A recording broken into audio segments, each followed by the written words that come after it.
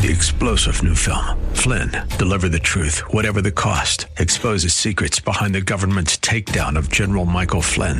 Flynn knew what the intel world had been up to. He ordered the first audit of the use of contractors. This set off alarm bells. He told the truth. He was the most dangerous person for Donald Trump to hire. They had to get rid of Flynn.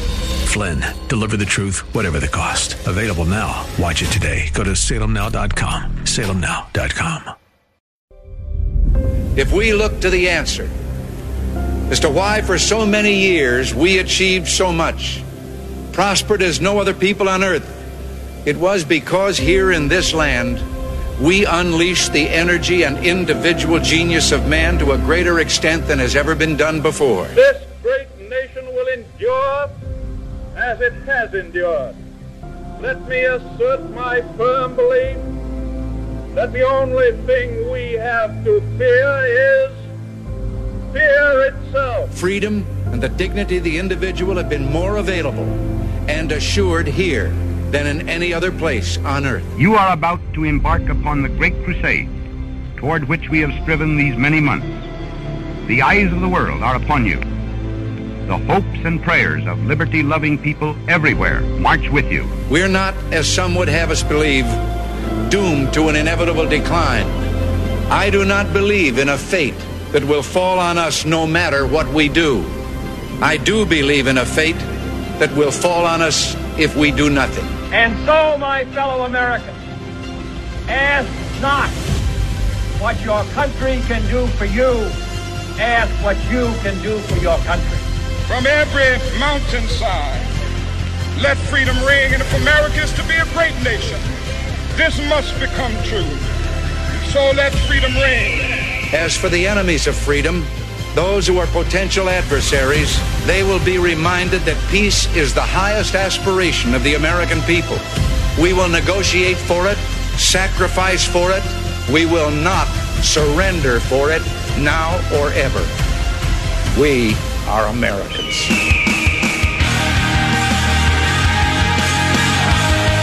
This is Always Right Radio on AM 1420. The Answer. Here's your host, Bob Frantz. And a good morning to you. Thank you so very much for being with us as we get started at 10 minutes after the hour of 9 o'clock on this Wednesday. It's the 14th morning of the 6th month of the year of our Lord, 2023. Coming up in about, what are we looking at here? An hour, I believe. No, hold on, let me double check my time on this. We're going to talk to Gary Abernathy of the Washington Post. No, actually in a half an hour. Beg your pardon. He's at 9:35. So we're going to be talking to Gary Abernathy, who is a rare Washington Post writer who doesn't have his head firmly lodged between his cheeks. And I'm not talking about his facial cheeks. Gary Abernathy is a contributing columnist for the Washington Post. He's actually based in Cincinnati, so we're going Buckeye way here. And he wrote a terrific article really analyzing this indictment of Donald Trump, and we're going to talk about it with him coming up at 9:35. At 11:10, Jack Windsor has got a pretty amazing story for us, and we're going to have Jack tell you that one, and we're going to react and respond to that. So we've got two guests, Gary Abernathy and Jack Windsor, and of course I want you. We need to hear from you a lot today. Yesterday was a game changer. The President of the United States, the former President of the United States, the lead polling candidate for the Republican nomination for President of the United States again, was indicted and arraigned on 37 counts, 37 federal charges.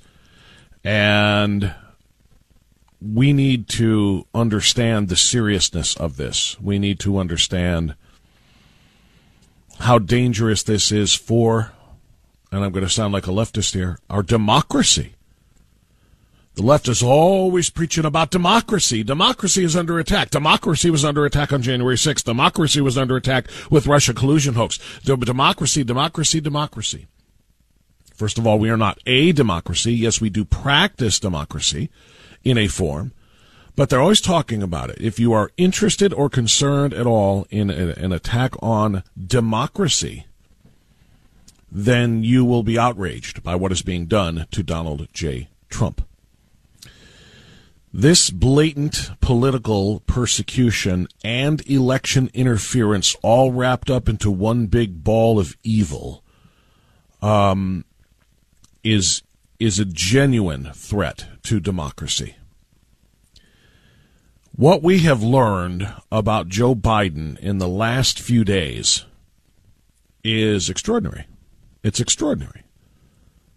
When we're talking about corruption at the highest levels of government, the name that should not come to mind is Donald Trump. The name that should come to mind is Joseph R. Biden. When you talk about corruption, when you talk about bribery scandals, when you talk about election interference, when you talk about weaponization of intelligence agencies, when you talk about weaponization of law enforcement agencies, the entirety of the Department of Justice, when you talk about corruption, the name that should be on the tip of your tongue is Biden, not Trump. And what we have learned through audio tapes and the revelation of bribery scandals, the revelation that the Federal Bureau of Investigation has been sitting on all of this information, sitting on it for months, if not the last couple of years, if not a few years, depending on which piece we're talking about. The FBI has been complicit in the corruption of the Biden crime family. They have covered up his crimes, they have buried it, and when called on the carpet with evidence in front of them, they refuse to acknowledge it. My goodness, this country is in dire, dire trouble, dire straits, in deep trouble. This country should be flying on this, June 14th, Flag Day, should be flying its flag upside down. We are more than a nation in distress. We are a nation in peril. Our survival is literally at stake. Do not confuse my words this morning with hyperbole or exaggeration. Every single bit of that is as real as it gets. We are talking about the survival of the Republic. If the Republic goes down, it will go down because it refused to hold those in power accountable for the corruption that they practiced in an attempt to stop those who would hold them accountable. I had a leftist friend, acquaintance. Used to be friends, but like so many, we could probably have a show on this. Friendships we've lost, family relationships that have gone sour. Maybe nobody talks to each other anymore. Maybe extended family, maybe immediate nuclear family. In some cases, parents have lost all contact with their kids, particularly when the kids were indoctrinated in their colleges and universities. They come back and are unrecognizable, and they see their parents as being the problem, and that leftism and cultural Marxism and DIE are the solutions. This irredeemably racist and oppressive country. Many times it's parents and their own kids, but generally speaking, so many millions of Americans have had friendships, relationships, family ties fractured, if not broken forever, because of political disagreements. So I had an acquaintance message me. I would have probably considered more of a friend years ago,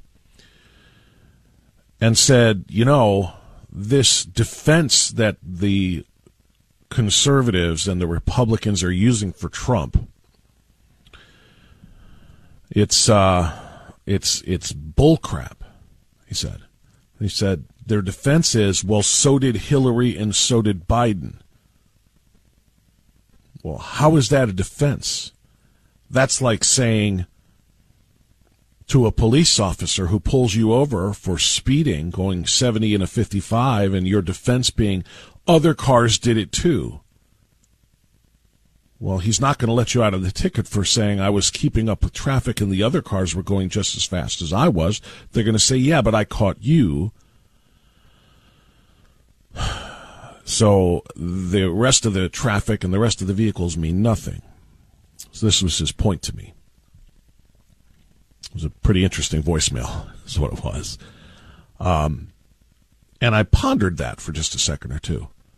But it only took a second or two to come up with the immediate and accurate and correct response to that.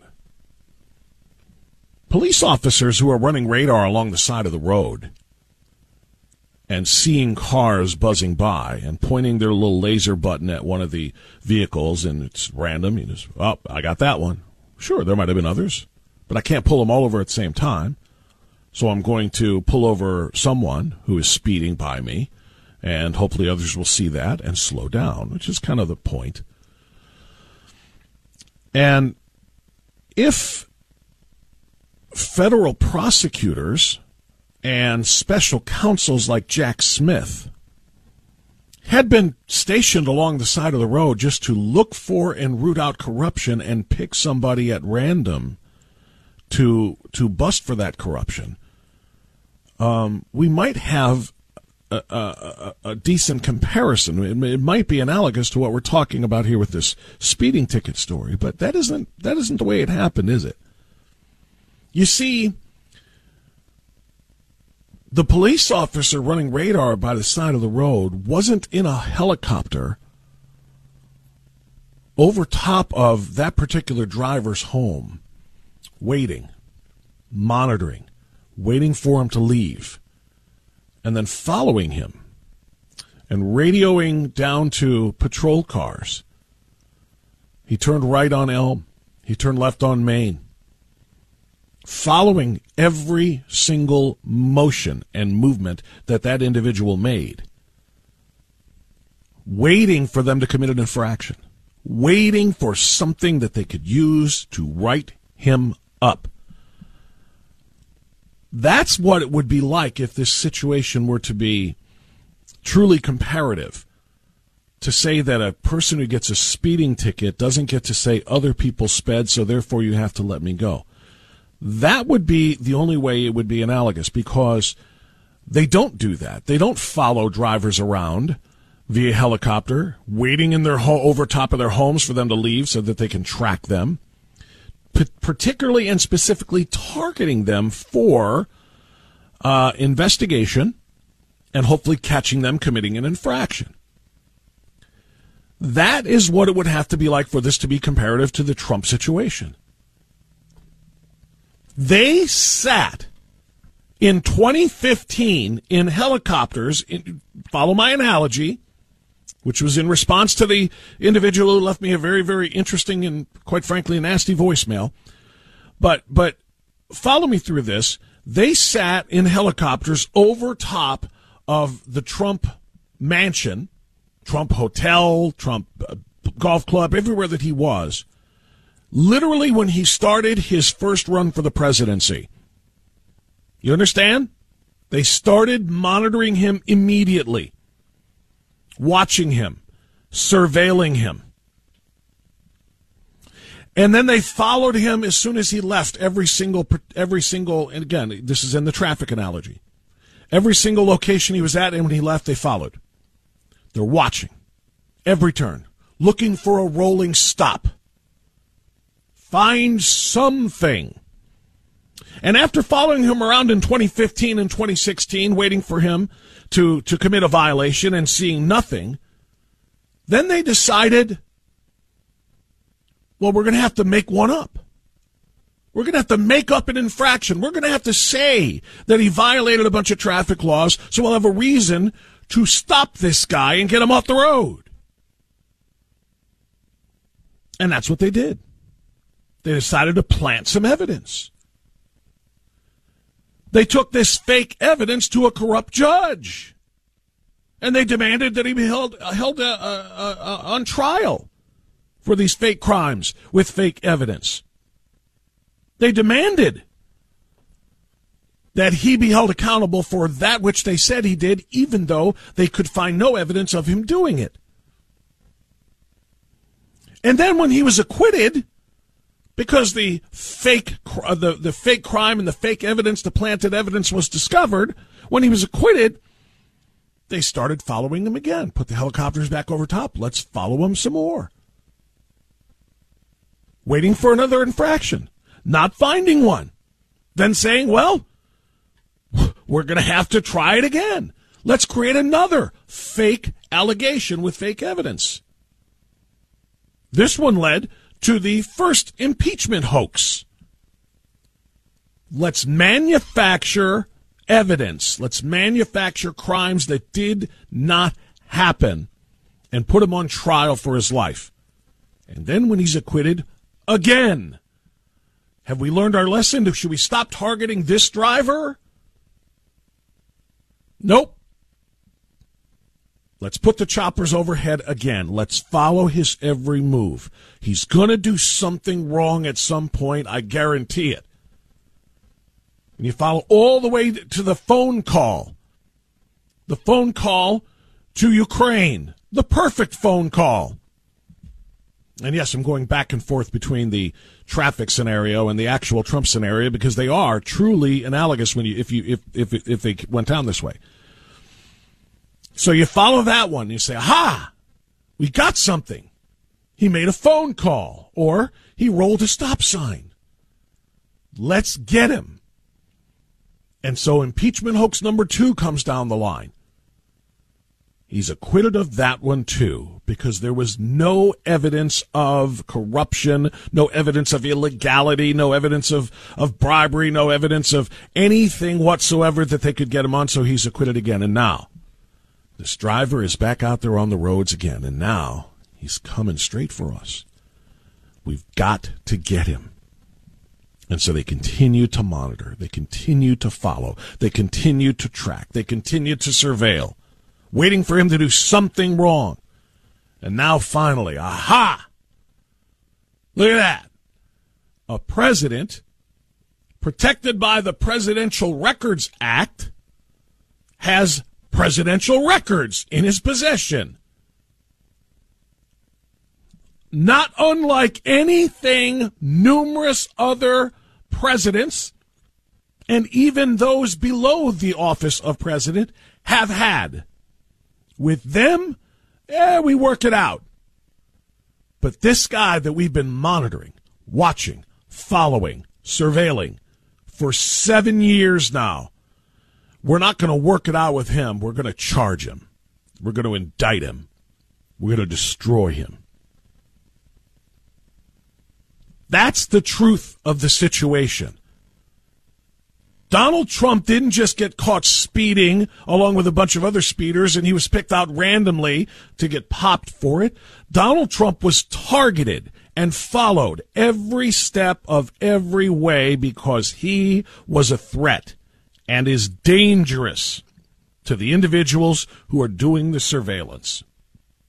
So to my acquaintance that I don't really speak with much, but who left a voicemail telling me that it's the whataboutism defense doesn't work for people in traffic and it shouldn't work for Donald Trump. I want you to chew on that for just a little while. If I'd have tried to save this for a return phone call, the tape would have run out. But understand this, Donald Trump wasn't just popped randomly. Donald Trump was surveilled from the time he left his house. Donald Trump was followed. Donald Trump was stalked by those wishing to bust him and to do something to destroy him. That's the difference. And that, my friends, is illegal. It is unconstitutional. And ultimately, it's going to be unsuccessful. So I hope that clears it up somewhat.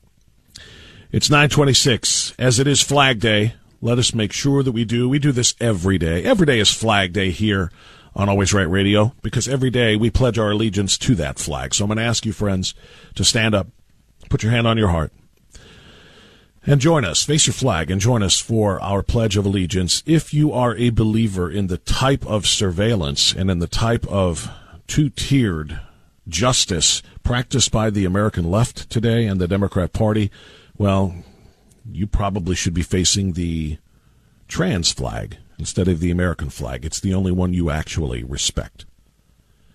For the rest of us, however, I pledge allegiance to the flag of the United States of America and to the republic for which it stands, one nation, under God, indivisible, with liberty and justice for all. Don't forget, we've got a Flag Day celebration and event at the Strongsville GOP tonight, 6:30, Harvest Saloon in Strongsville. I will be giving a speech. I hope to see you there. And we'll be back on Always Right Radio.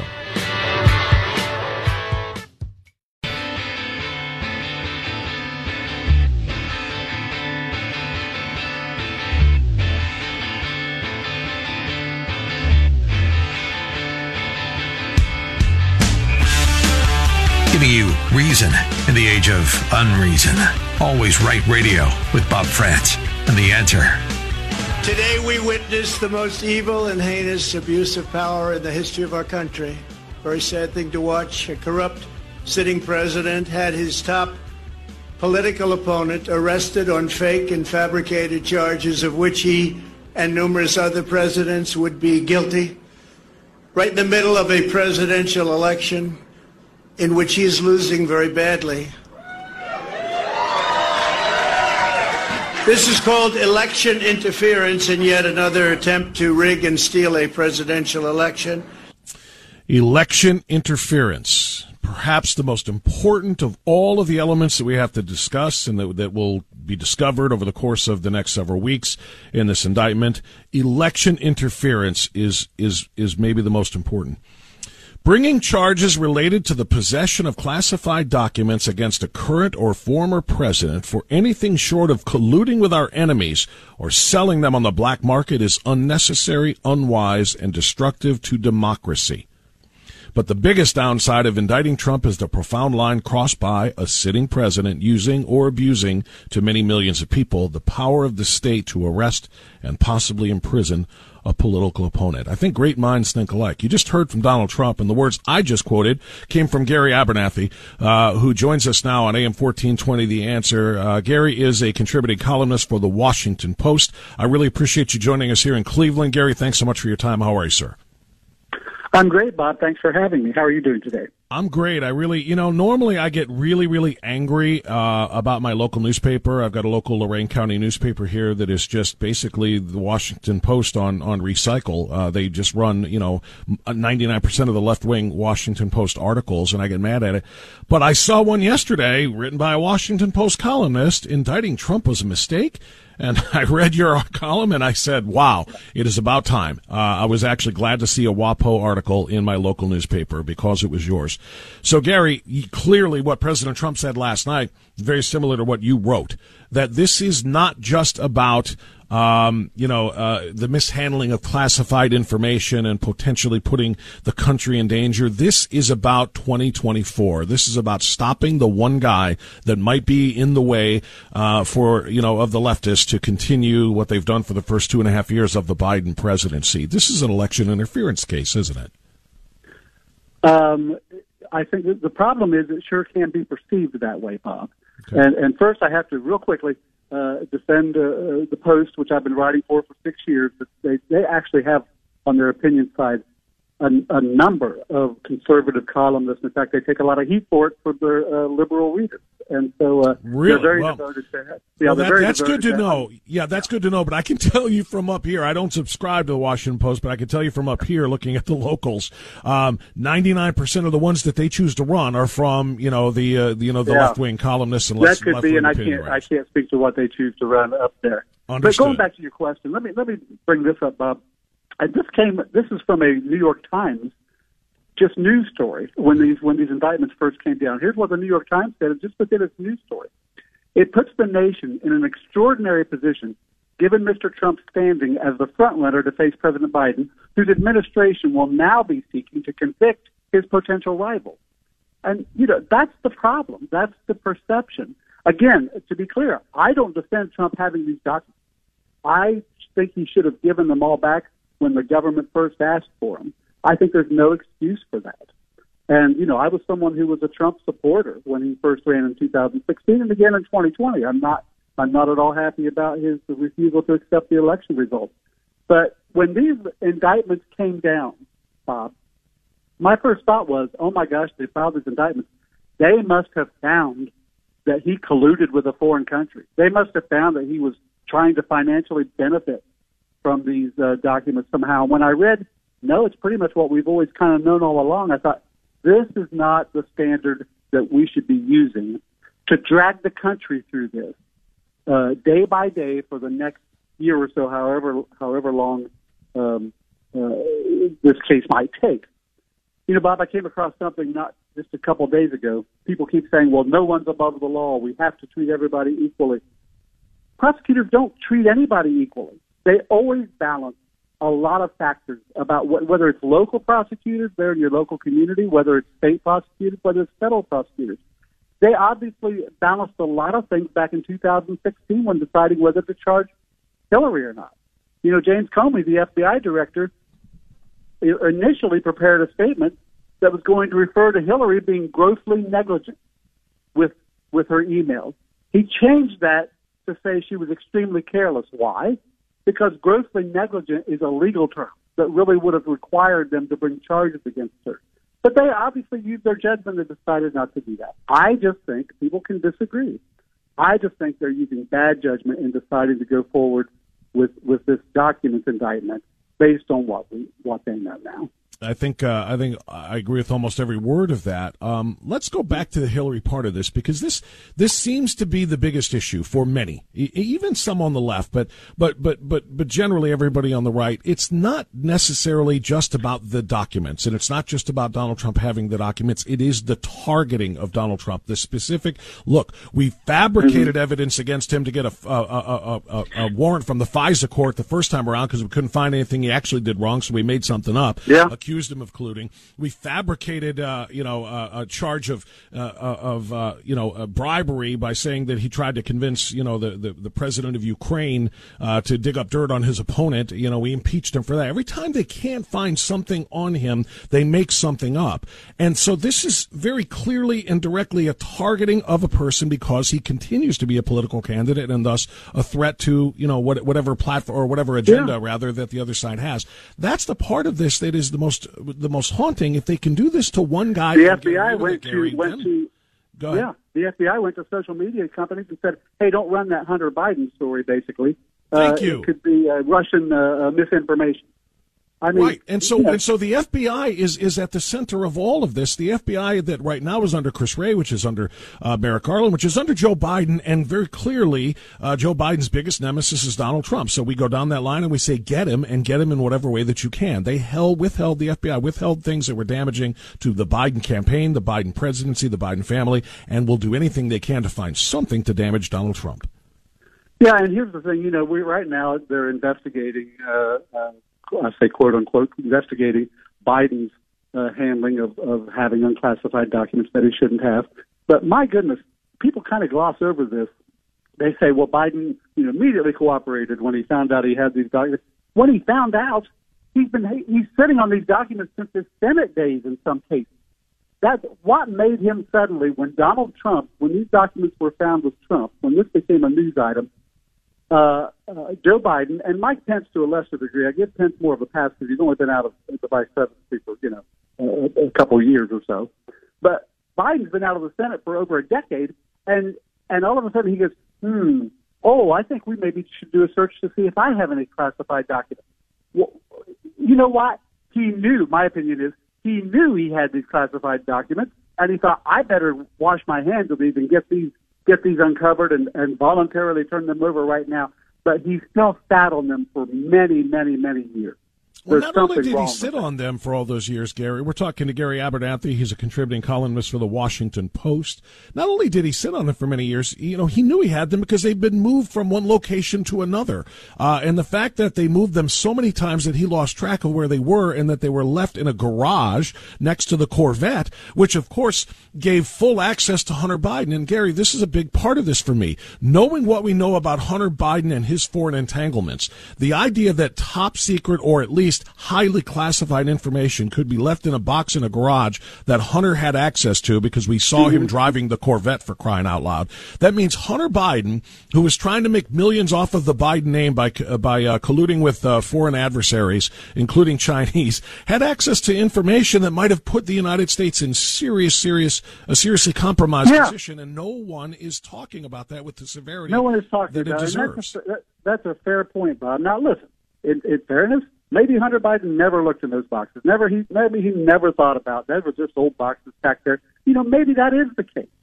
But it's not wrong to ask that question. It's not wrong to consider, the access that not only Hunter, how many people, walked by those boxes, stood by those boxes, could have just looked in those boxes, maybe did look in those boxes. These are legitimate questions. There's nothing wrong with asking this question. But whether they did or they didn't look in those boxes, the fact that they were accessible to them means that Joseph R. Biden was literally grossly negligent in protecting those. No doubt about it. And you mentioned it with Hillary. Gross negligence is a legal term. That's an actionable crime. I couldn't agree with you more, Bob. Someone contacted me over the last couple of days and said, I agree with most of your column, and this is someone I have a lot of respect for. They said, I agree with most of your column, but I'm going to make one correction. You think Jack Smith, the special prosecutor, is being too political. I would say he's not being political enough, and he's being too legalistic. In other words, he's being too legalistic. He's saying, well, because I can bring these charges, because technically they violate the letter of the law, I can bring them, but he's not doing enough to consider the politics of it, which is, does this rise to the level that for the first time in our 250-year history, roughly, of this country, we're going to bring federal charges against the former president? The answer is no. It just doesn't rise to that level. Gary Abernathy is my guest. He's a columnist for the Washington Post. He's actually based here in Ohio, down in the Cincinnati area, so it's good to talk to a fellow Buckeye, although you may be a Bengal and a Bearcat, and that's okay. Sorry. That's all right. So, Gary, I want to read another line from your column. The Reds are surging, by the way. Are they really? Yeah. I stopped watching when baseball went woke, I'm sorry, and when we lost our Indians and they tried to change their names. I know the feeling. I understand. Yeah. I want to read another line from your column. As President Trump had already seen all the classified documents in question, he apparently retained them not for nefarious purposes, but under a misguided sense of entitlement. He was sloppy and careless with them, hardly unprecedented at the highest levels of government. Why do you suppose, this is totally an opinion question, Gary, why do you suppose a president, this one or any other, wants to take those things with them once they leave the White House? Well, I'm sure that there is a sense, not just with Trump, but with a lot of them, that, these are theirs. They in many cases were the impetus behind their creation or behind whatever policy they might be describing. They've had access to them the whole time they were president. They obviously could be trusted with them. I mean, when we actually get to hear this recording and that they supposedly have and that they, and when we get to hear the defense describe it, I'm going to be interested in that. But even to me, Trump supposedly said in this recording they have, "Hey, I can't give this to you. This is classified. He was respecting the classification of it, even as he was describing, what was in it. That's how I interpret what he was saying. So I just think, and especially with Trump, and this is where I do fault Trump, Bob, is he does have this attitude of, anyone that challenges him on anything or says he's wrong about something or says he did something he shouldn't have done, he's immediately going to resist that. He's like, he's going to fight that. The guy just fights everything, and sometimes to his own detriment, and sometimes to a degree. This is why I say, the sad thing about Trump is that he detracts from positive things by keeping everything about his own personal controversy. And that's what frankly, wears some of us out. Maybe not everybody. It does. I agree with you 100%. It wears me out, too. I don't like that element of the president, a former president, either, because you're right. Anything that you say that he did wrong, he will never say, oh, you know what, my bad, let's fix that. It's, no, I didn't. I did it perfect. I did it perfectly. And that is an element, that's an element of his narcissism that has been both a benefit to him in his career, pre-politics and political, and also perhaps a drawback in some ways. But back to the tape, since you brought it up, and I completely agree, he did show that he respected the classification, but according to what we've been told, the tape says, he also acknowledged that it is not declassified like so many of the others that he said he declassified, and that now that I am not president anymore, I can't declassify it. It's one that one would think he would have to say, I got to give this one back. If he had done that, are we sitting here right now facing this indictment and this trial? No, not at all. If he had done that, I think that this would be old news. It wouldn't be anything we're talking about, and I think that's going to be a strong point for the prosecution.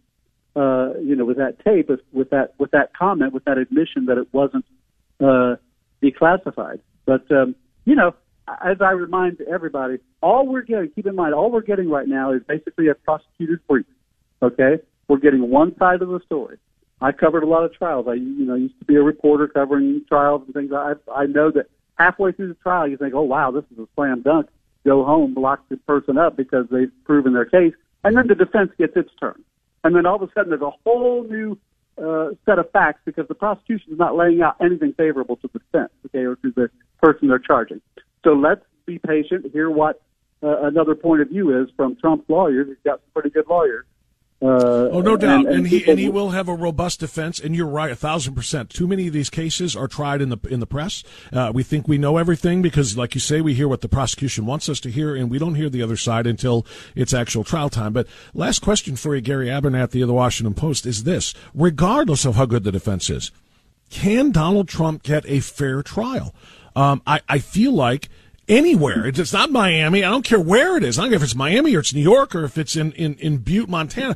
I feel like that in the most polarized time politically in American history, the most polarizing figure, Donald Trump, being on trial, it's never going to be a fair trial. Everyone has an opinion of him, and that opinion is going to cloud what they hear from the lawyers and from the witnesses and from the evidence. I just feel like there's no chance in this particular time, which is why it was so egregious for them to file these charges and put his fate as a potential candidate for president in the hands of a jury. Well, I'll say a couple things to that, Bob, in regard to whether he can get a fair trial. If he can't get a fair trial in Florida, he won't be able to get one anywhere, and that's not a good reason not to ever bring. While I think, as I've laid out, that charges should not have been brought in this case, you sure can't say, well, charges should never be brought against Trump because he can never get a fair trial anywhere. I don't think that's good either.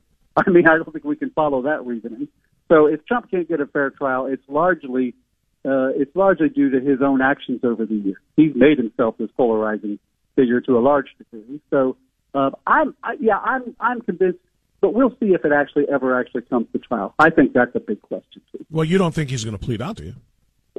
I think that deals get made no matter what they say. I think that we'll just see. It depends on what's going on with the presidential race. It depends on how hot and heavy he still is in that. If he's still the leading contender, will have a big effect on it. Charges can always be dropped. Judges can throw charges out. All sorts of things can happen. Bob, we'll see if it gets to trial. I have my doubt. Yeah, and I know we said last thing before, but Gary, just real quick, how long do you think they have had this information about his classified documents?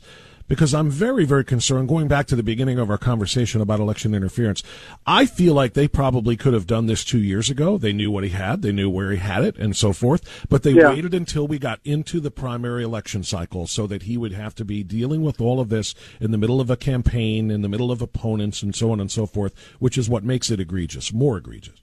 Well, in fairness, I think they've known for a long time, yes, but I also think that there were behind-the-scenes negotiations going on that they were trying to get them back, without it becoming a big issue, and he just consistently, refused to give them back. In his mind, he thought they were still negotiating, and in the middle of negotiations, when they conducted the raid, there could be truth to that.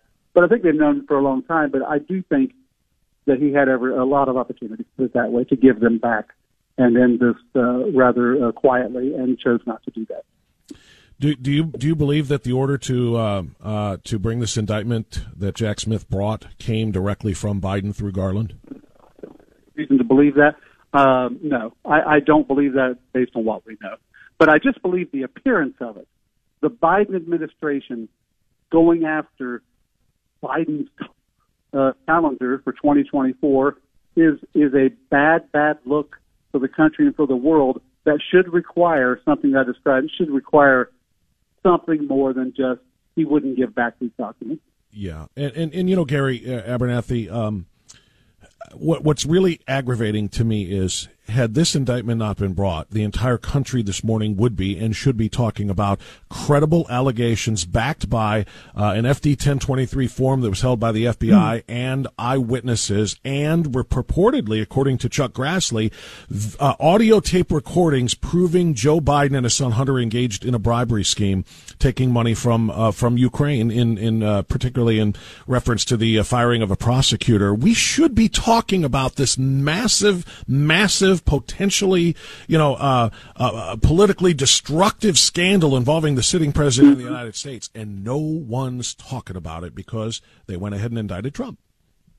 Yeah, that's the thing about, we should be talking about a lot of different things in the country besides Trump all the time. I mean, whether you love Donald Trump or whether you hate Donald Trump, he's constantly the center of the universe and of the news universe. Right. He's the center of gravity for every news organization. What's Trump doing today?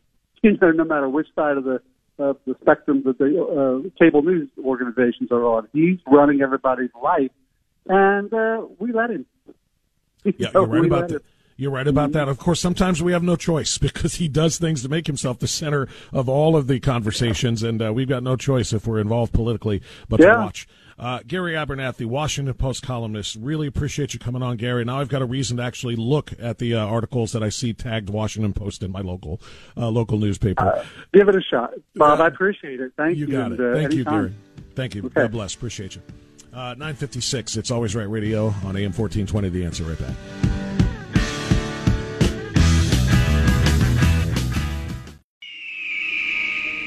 You and I have a rendezvous with destiny.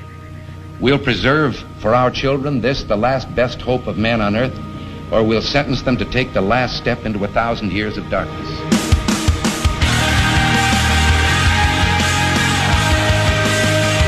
Welcome to Always Right Radio with Bob Frantz on AM 1420.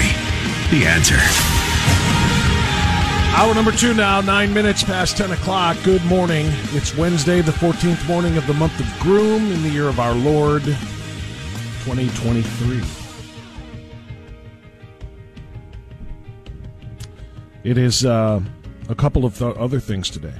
In addition to being Groom 14th, it is also June 14th. Flag Day is a celebration of our American flag that represents this glorious republic. Occurs every year on this date, dating back to the first official flag being introduced in 1777, June 14th, 1777. The Continental Congress introduced the American flag in the middle of the Revolutionary War. At that time, each colony or special interest had its own flag. The Declaration of Independence made the introduction of a universal flag necessary. In other words, 13 separate colonies had their own flags and thus their own identification and their own governance, essentially. But the unification of the colonies into a nation when we declared ourselves free of British rule, the unification of the colonies was necessary. And the representation of that unity was the flag. Now, of course, the flag has changed in terms of its specific design as we added states, but the original 13 stripes and the original 13 stars, of course, which grew to represent all of the states in the 50. I think the current form, the last time it was altered was in 1960 when Hawaii was recognized as the 50th state, and that's how we got the way it is now. But The flag represents unity, and the flag represents the republic. That unity's gone. I don't know what kind of a symbol would be necessary today to find a way to reunify the country under the same principles that it was when it was founded. I don't know what it would take to rebuild and repurpose that same patriotism from 1776 and, of course, the first Flag Day in 1777. I don't know what it would take. I don't know if it's possible, quite frankly. In fact, I see us perhaps closer to the opposite of unification, and that is separation. That would be secession. Maybe not the exact same style we saw when the South seceded before the Civil War, but ideologically, personally, politically, we're headed towards separation, not unity. I don't know if it's possible to save that. I don't know if it's possible to get those who revile that flag and what it represents, because it represents colonialism. It represents slavery, which is the way the left likes to tell the story. I don't know if it's possible. I don't know what it would take to find that unity again, but recognizing our history and what was once a glorious, glorious flag flying over a glorious republic has become a symbol of division now over a republic that seems to embrace division. Today is also the birthday of the United States Army, which is founded in 1775 on June 14th, when the Continental Congress authorized the enlistment of riflemen to serve the United Colonies for 1 year. The 14th June date is when Congress adopted the American Continental Army. And, of course, not enough thanks can be given, of course, to all branches, but we honor them on their own days. But not enough thanks can be given to the soldiers who have served from the birth of this country to its current state. I might submit to you that the job that the Army had back then was a little bit easier to grasp. We knew who the enemy was. We knew where the enemy was. We knew how to fight the enemy. And we have largely been able to do that over the course of this country's great history. But now, how do we identify the enemy? How do we know that our enemy isn't within? And if the enemy is without, how do we know how to engage them? Are we even focused anymore on identifying the enemy and planning and preparing for the eventuality of having to engage them? Not saying planning and preparing for war, but for the potential engagement that may be coming. Our current army, our current military as a whole, seems to have forgotten all about unity, cohesion, seems to have forgotten all about what it takes to defeat a determined and capable enemy. And instead of focusing on the opposite of unity and cohesion, focusing on differences, personalized identities, and the need for diversity rather than unit cohesion. I've said this before. I'm not a veteran. I didn't serve. I went right to college. I went right into my professional career, which is why I always bow at the well, not bow literally, but I mean proverbially, I just have deep respect for those who did. And for those who did, who tell me these things, there's a reason why they shave the heads of recruits when they go into basic training. There's a reason why they make it high and tight. And there's a reason why everybody wears the same uniform. You want to know why?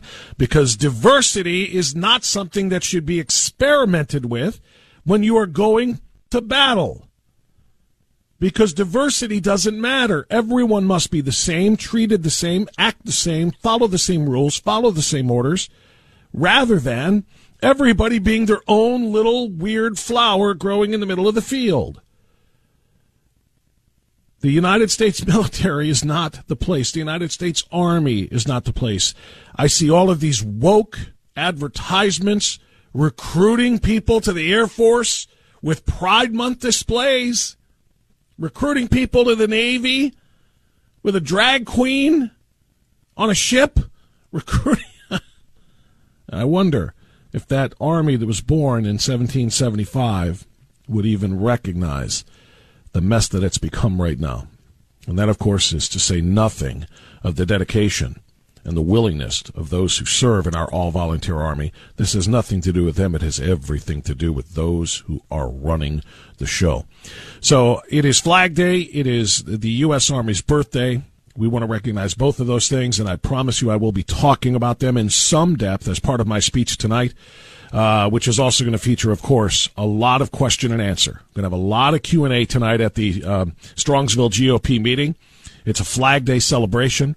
We'll be talking about President Trump. We'll be talking about this extraordinarily unconstitutional targeting of a potential presidential nominee, the Republican nominee, the leader of an opposition party. We're going to hit all of it tonight. I hope you're there. It's Flag Day celebration. Harvest Saloon in Strongsville. 6:30 is when the show gets started. And I really, really hope you come. I really hope you'll be there. We're going to have a lot of very important things that need to be covered. It's 10:17. We'll take a time out. We're going to come back and get phone calls. 216-901-0945, 888-281-1110. I've got Jack Windsor at 1110. We've got free-for-all lines. Until then, stay here on Always Right Radio.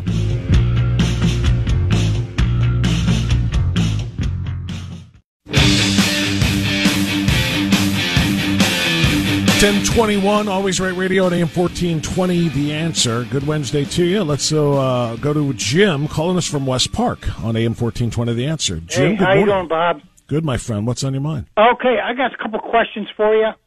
I listen to a lot of radio, you know that. And they never mention, when they were talking about a Joe Biden crime family, they never mention John Kerry or Obama. Number two, why don't you ever mention that Hillary Clinton made every member of Congress and Senate sign a restraint order to not use private phones, but she did. And the third is, you might have mentioned it, but not enough. The 20-something whistleblowers from the FBI who came forward to Jim Jordan and Banks and others whose lives have been destroyed, ruined. Flynn, Stone, Bannon, the Sailor, Trump's Shadow, all these people. And tonight I'm looking for a guy, I don't know if you know him, a retired Lieutenant General Robert Wagner. I'd like to meet him and talk to him. So thank you for taking my call, Bob. You got it, and I'll see you tonight in Strongsville. Thank you, Jim.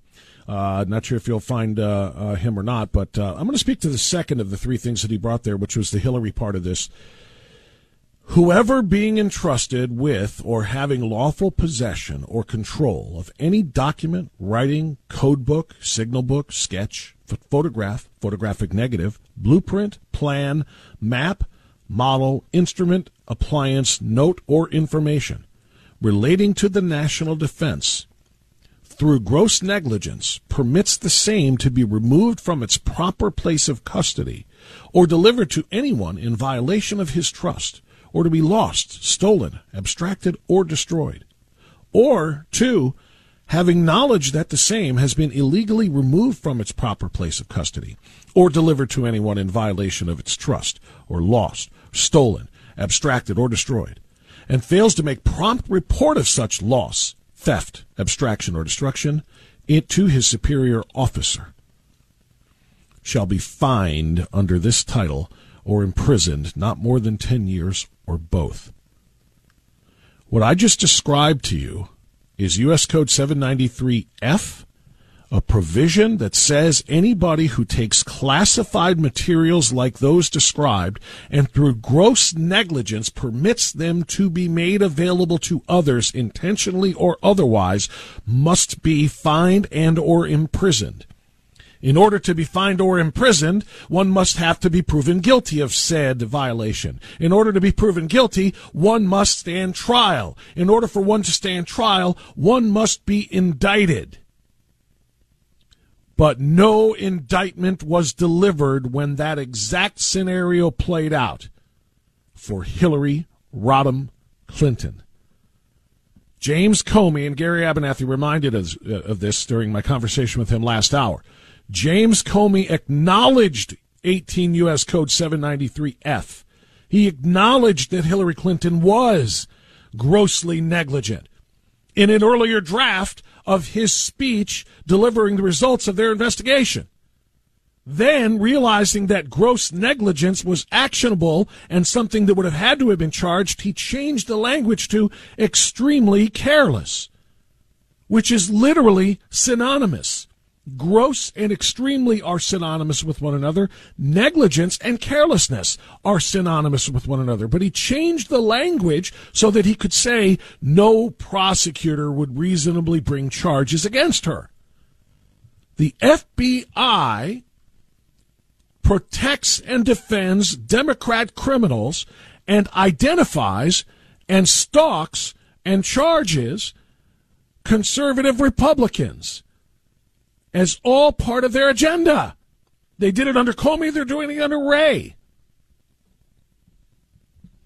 The one thing that I can't wrap my brain around and I can't really defend as it pertains to President Trump is that Christopher Wray is his guy. He picked him. When he fired Comey, which was the right thing to do, he had his pick of people to replace him as FBI director. And he chose Chris Wray, and it just continued business as usual. The FBI targeting innocent people, including the president, former president now, and clearing, obviously, allies. Thank you for the call. BJ in North Olmsted next. Hi, BJ, go ahead. I'm going to be very thank you, Bob. I'm going to be very sarcastic. What Donald Trump should do to prove that he is every bit as good as Biden was, who brought the drag queens out to the White House, is appoint 3 drag queens, one in charge of the IRS, the FBI, and CIA. Maybe Donald Trump is too much of a man for America to handle.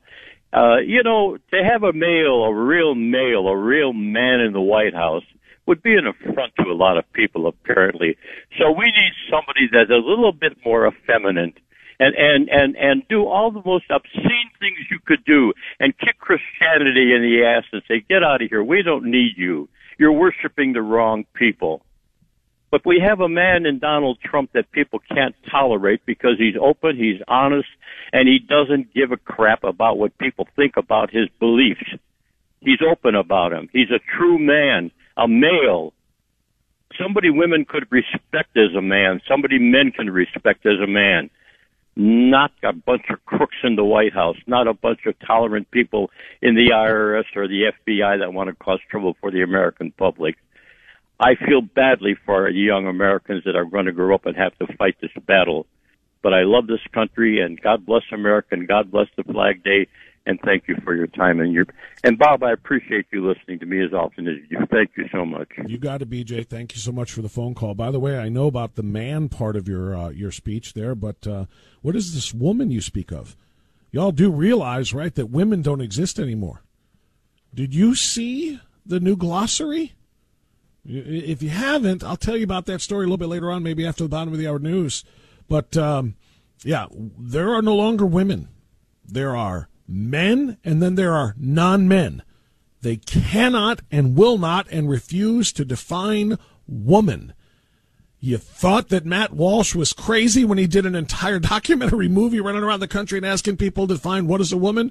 He wasn't. They have erased women from existence. I'll explain that more after the bottom of the hour. Rick is in Elyria on AM 1420. The Answer next. Hi, Rick. Go ahead.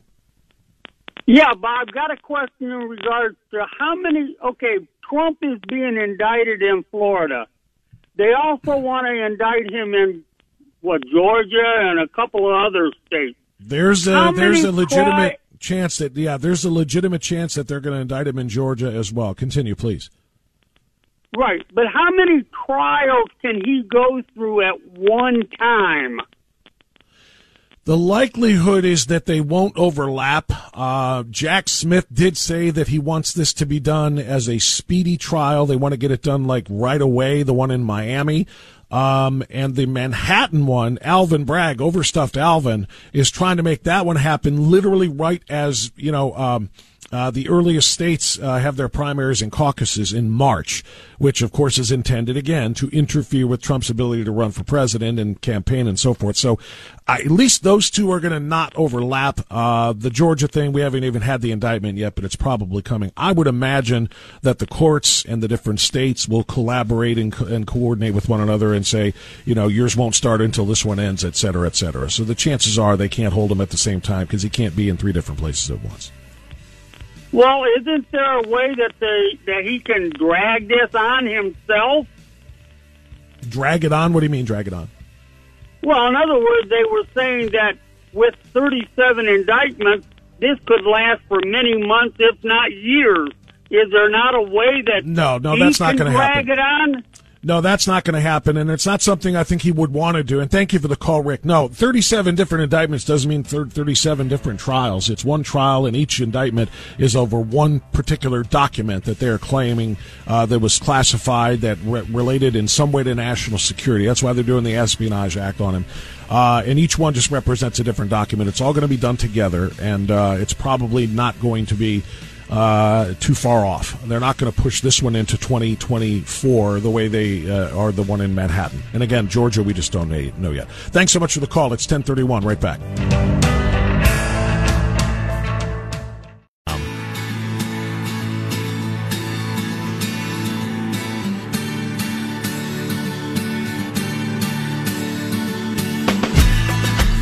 Life, liberty, and the pursuit of happiness.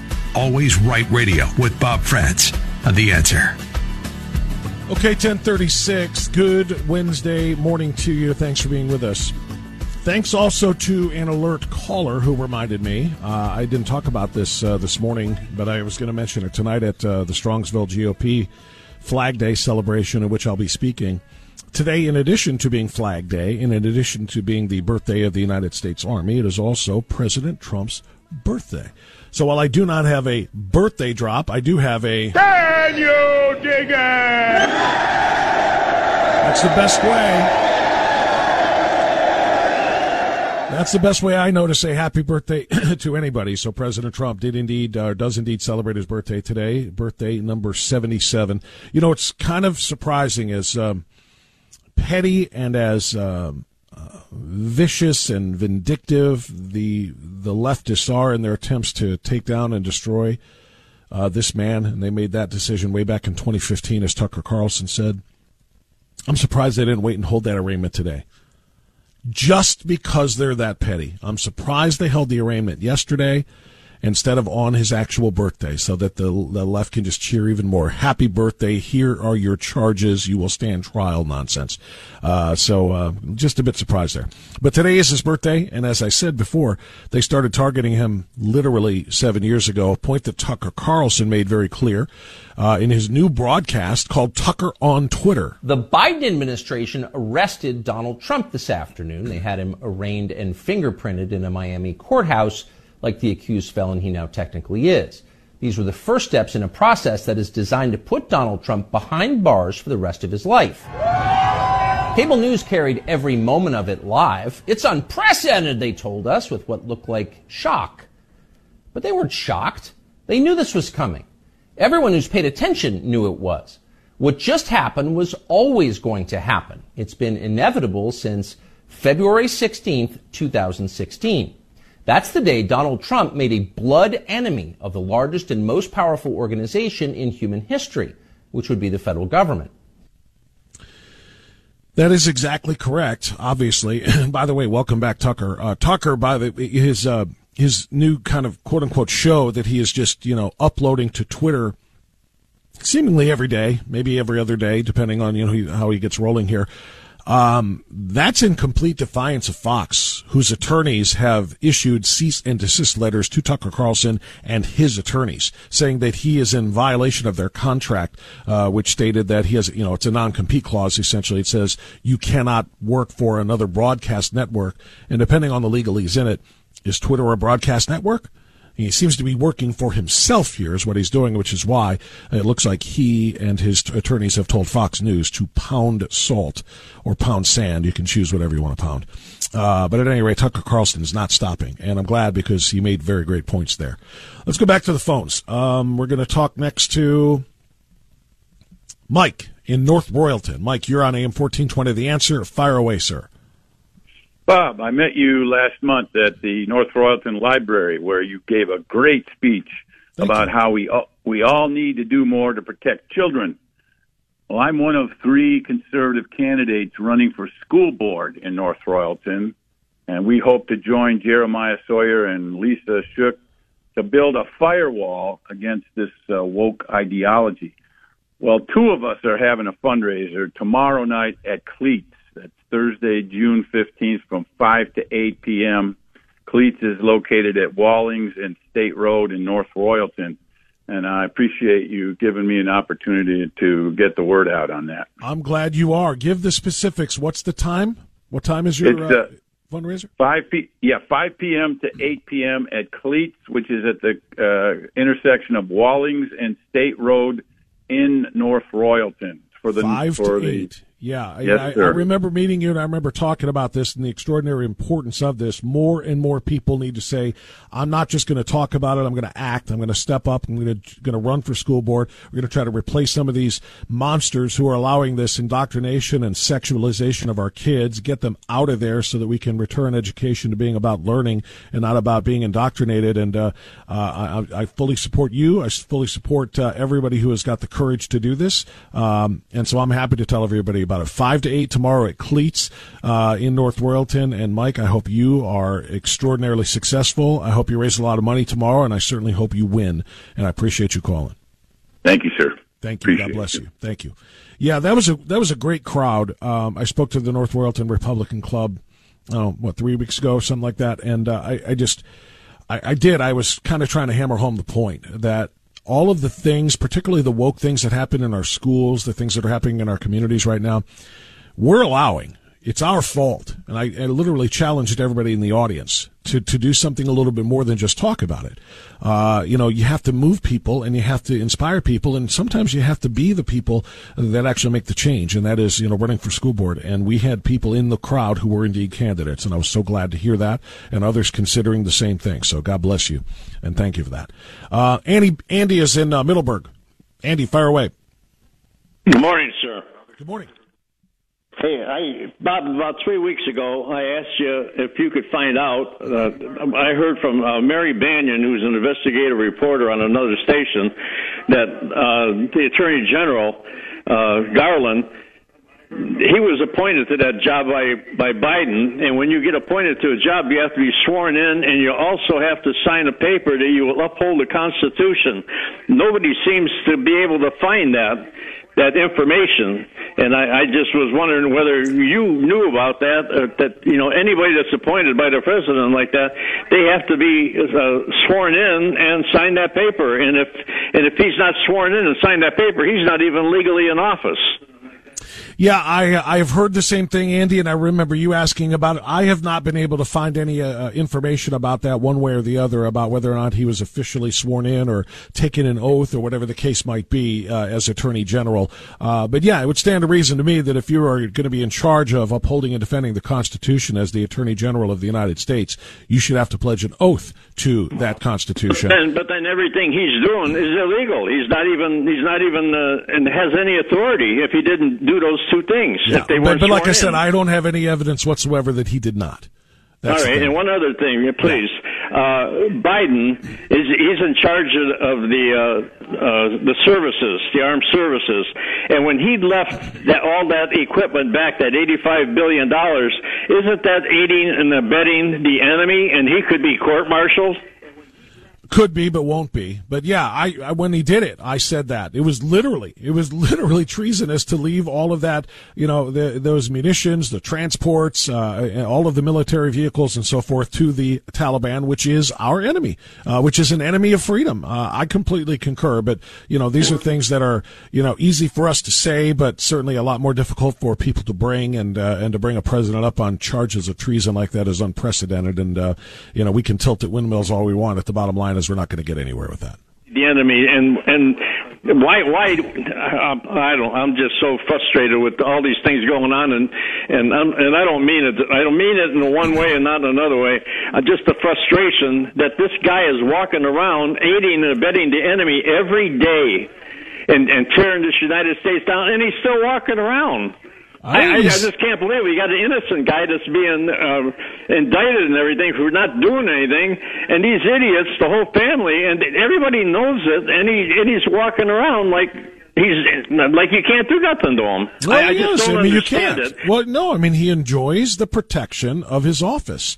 The reality is that's why he feels bulletproof, because he pretty much is, politically speaking. And thank you for the call, Andy. I mean, he is. Listen. There is evidence, and it is growing in terms of its scope and scale, that he participated in a bribery scheme when he was vice president of the United States in support of his son and in collaboration with his son to take money from Burisma, the Ukrainian energy company, in exchange for giving the Ukrainian energy company a foothold in the U.S. energy market. This is what we're finding out as this investigation and this evidence grows. There is evidence that may even involve 17 different audio tapes of phone conversations arranging this bribery scheme that enriched Joe Biden, Hunter Biden, and about a half dozen other members of the Biden family. There is evidence that might include 17 phone calls, 2 with Joe Biden and 15 with Hunter Biden, setting this whole thing up. But none of it will ever matter if it's up to Merrick Garland, the Department of Justice Attorney General, to open an investigation into. And Merrick Garland, who was appointed and chosen by Joe Biden, is not going to do that. So Joe Biden, of course, he walks around feeling, impervious to all of this stuff going on around him, because he kind of is. He's got a true wingman. I talked about this on Prager the other day, and I was trying to remember exactly how Eric Holder and Barack Obama referred to one another. And Barack Obama once talked about Eric Holder being his wingman, which is not the way it's supposed to be. The AG is not supposed to be the personal attorney representing and protecting the President of the United States. That's not how it works, but he once referred to himself as that. And Obama did. And clearly Merrick Garland is filling that role. He's Joe Biden's wingman. Nobody is going to be held accountable in the Biden administration as long as Merrick Garland is the DOJ head. As long as he's the AG, no one is going to be held accountable. No one's going to be investigated. Just forget about it. That's reality. I hate saying it. I'm not suggesting I'm happy. I'm just telling you the reality. There is no way anything is going to happen to Joe Biden as long as Merrick Garland. That's why Donald Trump said last night at Bedminster, as part of his speech, he said, if and when I am reelected, he said, I will hire a special counsel who will go after the Biden crime family.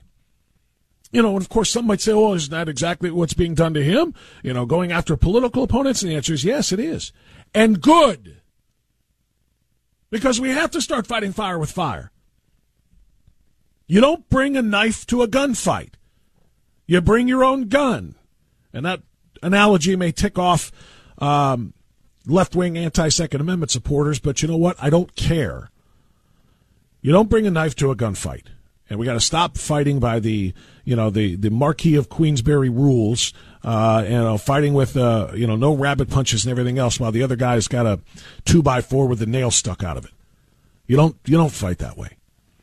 All right, 216-901-0945, 888-281-1110. Real quick before the break.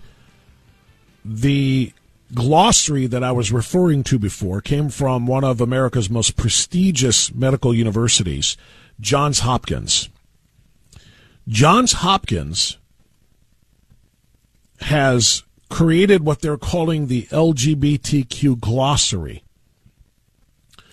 And in the glossary for LGBTQ, which is filed under their Diversity and Inclusion, Gender and Sexuality Resources section, they define the words lesbian and gay. For a gay man, the definition is a man who is emotionally, romantically, sexually, affectionately, or relationally attached to other men. For lesbian, the definition is a non-man attracted to non-men. Wait, what? A non-man attracted to non-men. They can't even say the word woman anymore. Everyone who knows anything about anything knows that the term lesbian refers to a woman who is attracted to other women, in the same way that gay man is a man who's attracted to another man. They can't even say the word woman. They won't define the word woman. I remember a couple of years ago in one of my many interviews with Dr. Everett Piper, Dr. Piper saying they're trying to erase women from existence. I didn't know it was going to be this blatant. I know Matt Walsh did that documentary, and I watched it. What is a woman? Trying to get leftists who are trying to advance gender ideology, which is gender political agenda, refusing to answer the question, what is a woman? They can't. They can't, because it will undercut all of their arguments about this ridiculous alphabet mafia. They can't even say the word woman. A non-man attracted to non-men. Women are just no longer visible as a sex, as one of the only two members, or sexes rather, of our species, as one of only how many? Ain't but two genders. Two genders. Ain't nothing but men and women. They can't say woman anymore. I'll go into the break with this. J.K. Rowling, the author, who has been declared public enemy number one, or at least among them, by the radical left, because she refuses to play the trans game, refuses to participate in the delusions, despite being a leftist herself. This is a bridge too far for her. J.K. Rowling tweeted in response to the Johns Hopkins LGBTQ glossary, quote, man, no definition needed. Non-man, formerly known as woman. A being definable only by reference to the male. An absence. A vacuum where there's no manness. J.K. Rowling, spot on, well done, and we'll be back.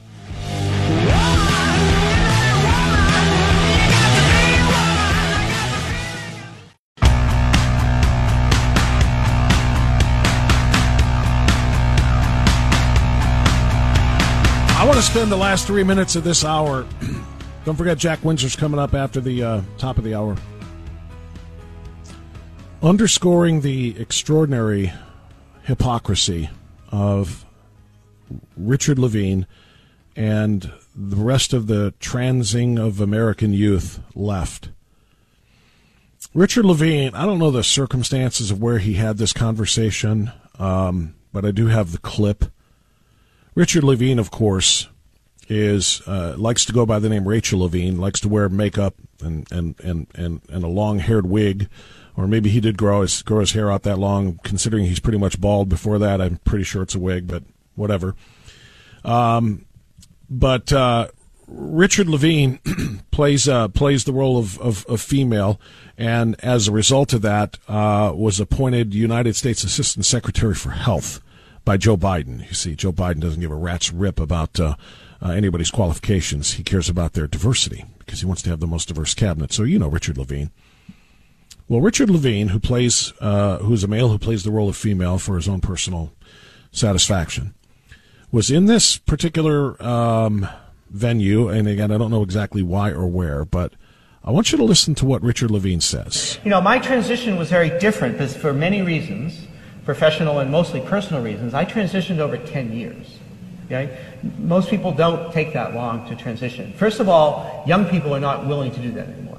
And, you know, I mean, I don't know if I was 15 now, I don't know if I would have taken so long, but again, when I was 15, what were you going to say and who would you tell and how would you possibly express that? But, so the language started about, you know, and that was now 20 years ago, when I kind of started this journey.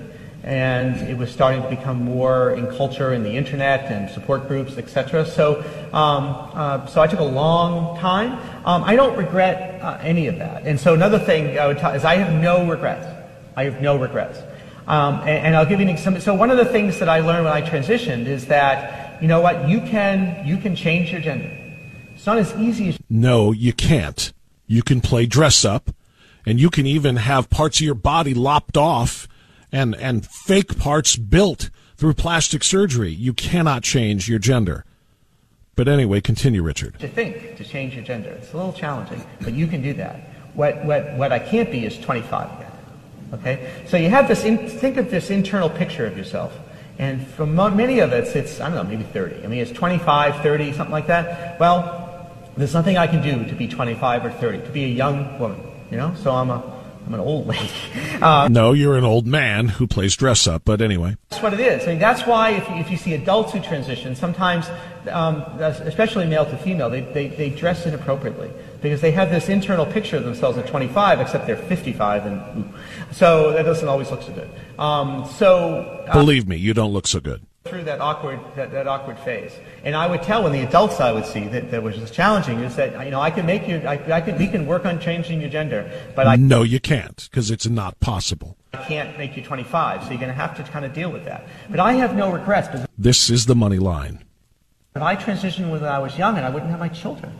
Mm-hmm. I can't imagine a life without my children, and so every experience led me to here.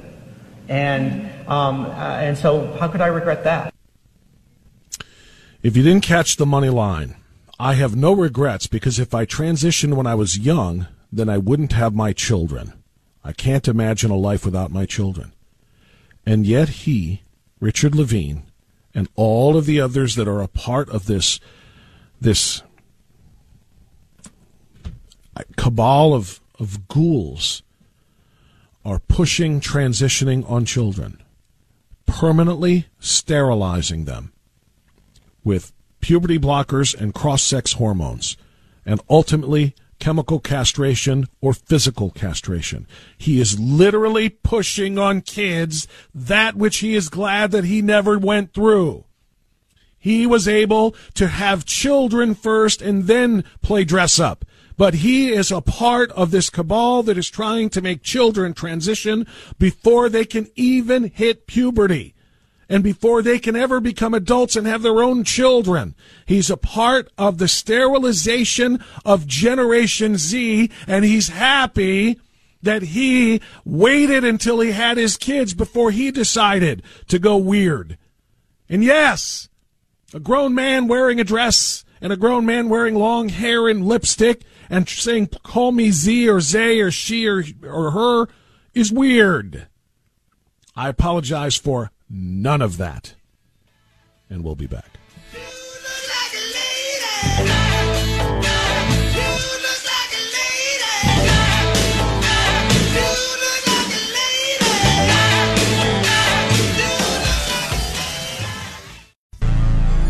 This hour of Always Right Radio is brought to you by KeepingMedicareSimple.com and The Floor King.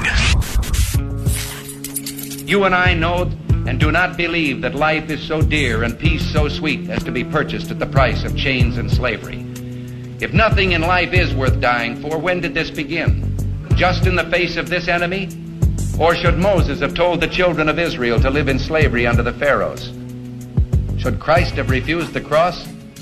Should the patriots at Concord Bridge have thrown down their guns and refused to fire the shot heard round the world? The martyrs of history were not fools, and our honored dead who gave their lives to stop the advance of the Nazis didn't die in vain.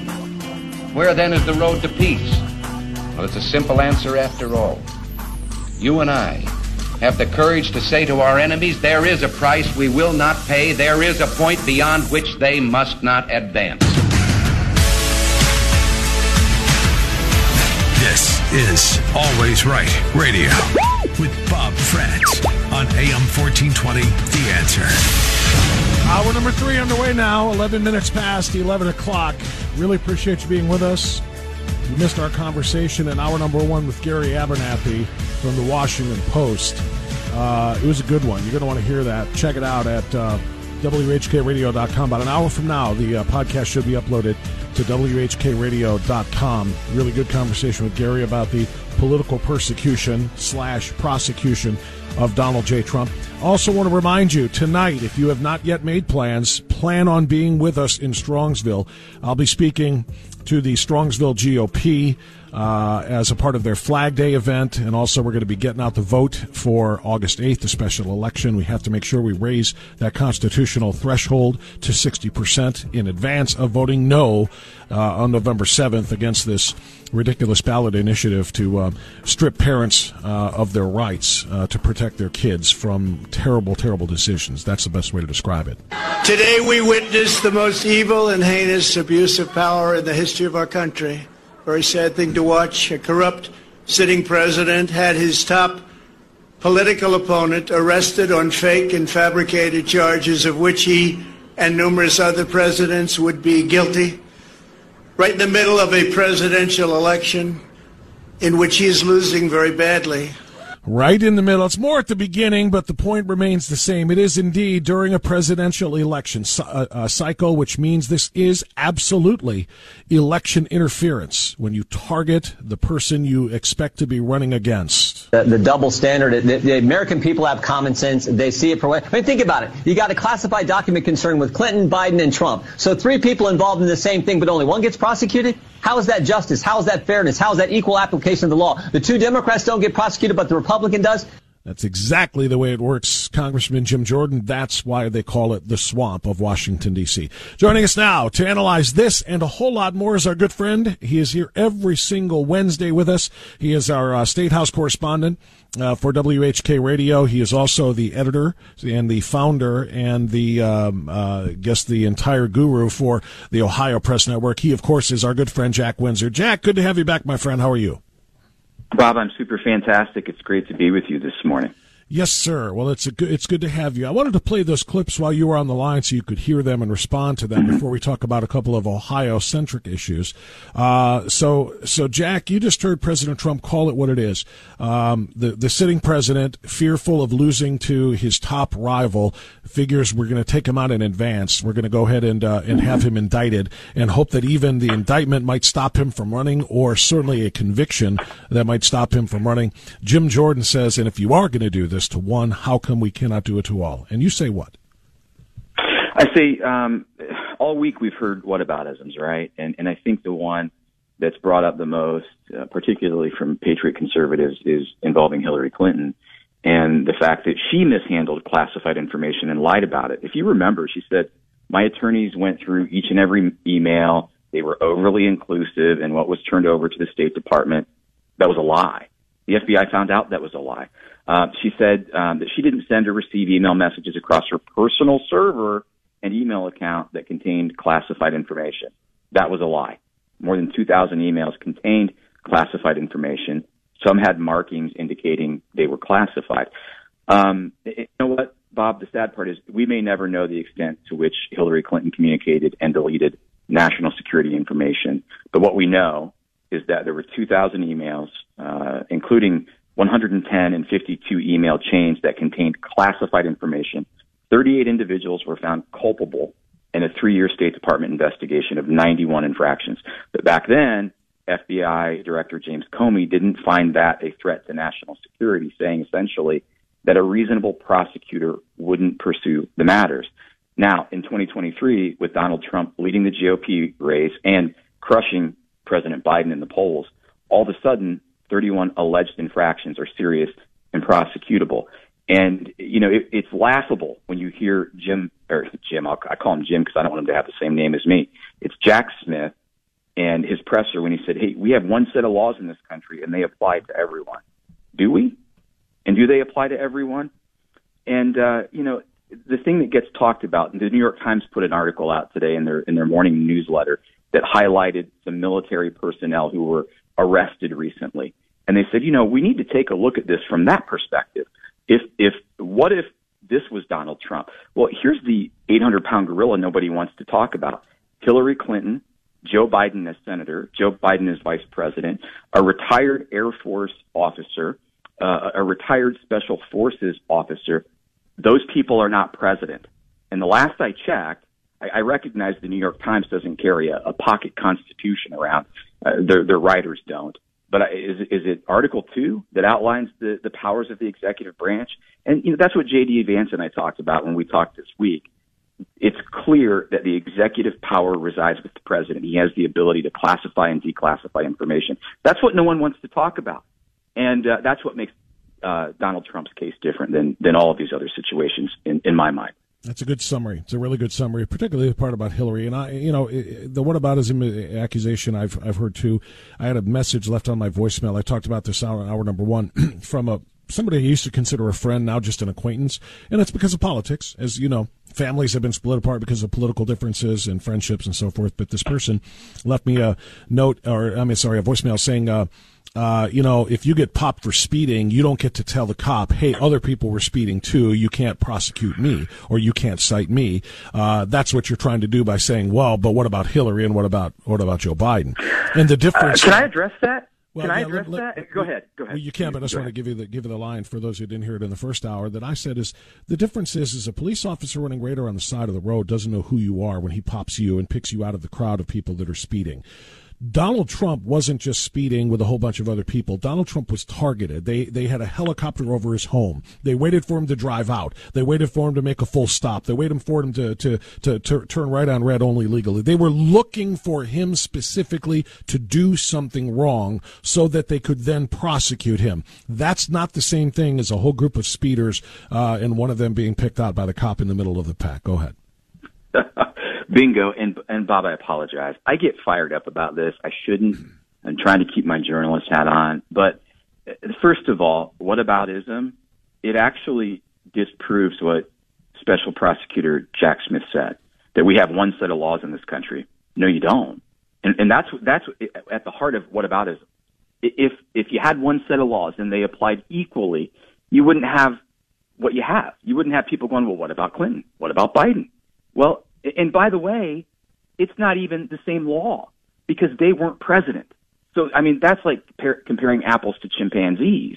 The other part that's really unnerving to me is that here's how people dismiss Joe Biden and Hillary Clinton. They go, you know what?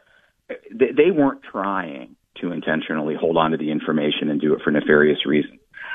Bob, that's a hard pill to swallow for people who now understand that Hillary Clinton and her campaign, they were absolutely in charge of this Russia collusion hoax where they leveraged the FBI, and then FBI Director James Comey lied on FISA forms in order that the Trump campaign could be spied on.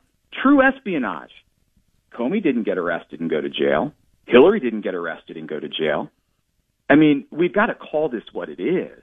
It is absolutely political. You and I have traveled the state for years talking to people, and I can't tell you how many people have come up to me from Cuba, from Venezuela, some of them with tears in their eyes, and they've said, I'm trying to escape this. And this is what's going on in our country when you can use the FBI, the federal police, to attack your top political rival. This is a third world country. It is that. You're exactly right. And I've talked to people from some of those other countries as well, socialist and communist countries, who see the warning signs right here before their very eyes, and they're trying to sound the alarm and tell everybody, you better be aware because you're going to turn into the place that I was able to escape. And here we are. So, yeah, we are talking about the stuff of banana republics when you have a sitting president trying to crush his potential political rival by charging him and potentially jailing him. Great analysis. Jack, let's move forward here.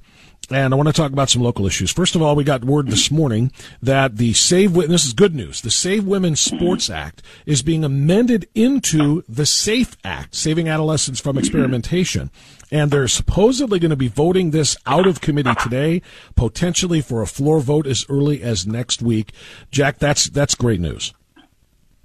It is, because, when Jason Stevens became Speaker with the help of 22 Republicans and all the House Democrats, he identified 12 pieces of legislation that were priority. Save Women's Sports was one of them. The SAFE Act was not. One of the other bills that is a priority piece of legislation is House Bill 8, which gives parents, essentially protects rights that parents are already supposed to have on the law books. And it makes sure that they can opt their kids out of these sexualized teachings, particularly the transgender ilk. And so it is big news. Save Women's Sports is going to go into the SAFE Act, and the SAFE Act will hit the floor next week for a vote. I expect that it will pass.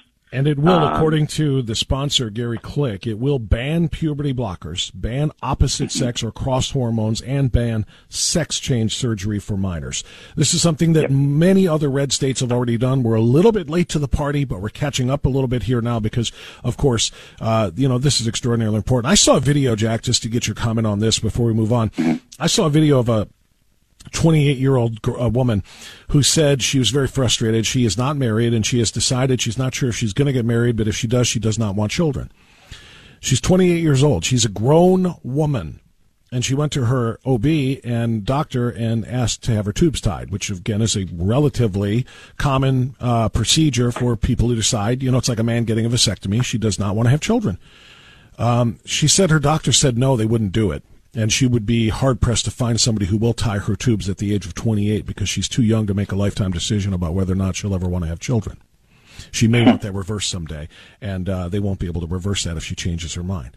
And she did her little video saying, they told me that as a 28-year-old, and yet the same doctors in the same building would be taking in minors, 13, 14-year-olds, maybe even younger than that, and giving them puberty blockers and cross-sex hormones that will do what? Make them sterile. It will make them infertile. They'll never be able to have children, and they think it's okay for a child to make that decision, but they wouldn't do that for a 28-year-old woman in the event that she changes her mind. Yeah, and that's interesting because, most of what you read about with neurology and biology says that about 25 or 26, your prefrontal cortex is developed. Now, that's the area that's responsible for impulse control, decision making. So 28 seems, wow, that's interesting, but it provides the context, right? And here's another, I guess, example. Would you expect that people on the left, Democrats, progressives, the LGBTQ plus crowd, would be okay with 12-year-olds having guns? Even if they were provided safety training, I think they would go apoplectic because they would say, those kids are not ready for guns. But you're telling me they're ready to take puberty blockers and hormones and worse, go under the knife and have something lopped off. So, there's a lack of consistency there. And by the way, the SAFE Act will probably pass. But I think we would be doing a disservice if we didn't talk about the elephant in the room. That won't matter if the November ballot initiative passes. I've read the language. The language talks about an individual, not a woman, not a man, an individual having reproductive rights. And it lists things, but it says, it could include more, basically. And so what I'm going to tell you is if that radical amendment that everyone's saying codifies Roe v. Wade, first of all, that's a lie. Second of all, it has everything to do with transgender, because if somebody has the right as an individual to reproductive health decisions, the precedent's already set in this country, Bob, and in the state of Ohio. You know that 12-year-olds don't have to give their parents full access to medical records. So we're living in fantasy world if we think that minors aren't already equipped and empowered to make decisions.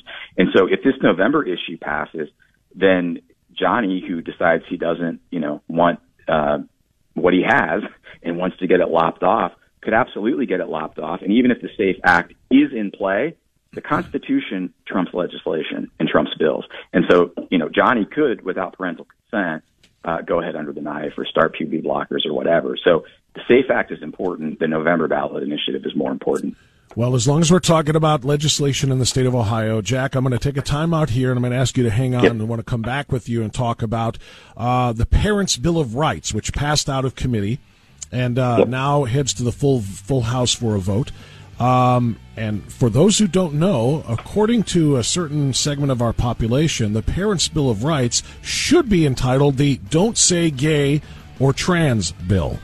They're trying to turn this into what they did in Florida. We're going to talk about that and get your analysis of that as we continue. So Jack Windsor is going to stick with us after this on AM 1420 The X.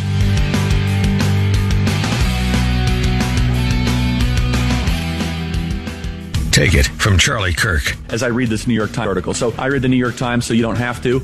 Salem Media Group reaches more people than they realize. This is my favorite line of the whole thing. Their hosts are big names, and they have huge reach, which makes them one of the most powerful forces in conservative media. Tap into our big names to help grow your business.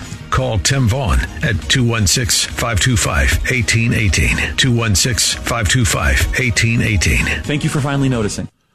All right, friends, Bob France here for Harry Buffalo on Great Northern Boulevard in North Olmsted. You know, it's summer and the temperature's a little bit down right now, but I got to tell you what, if you're looking to eat outdoors, there's no better place to eat outdoors in Northeast Ohio than Harry Buffalo. The patio there is phenomenal. Such a great atmosphere.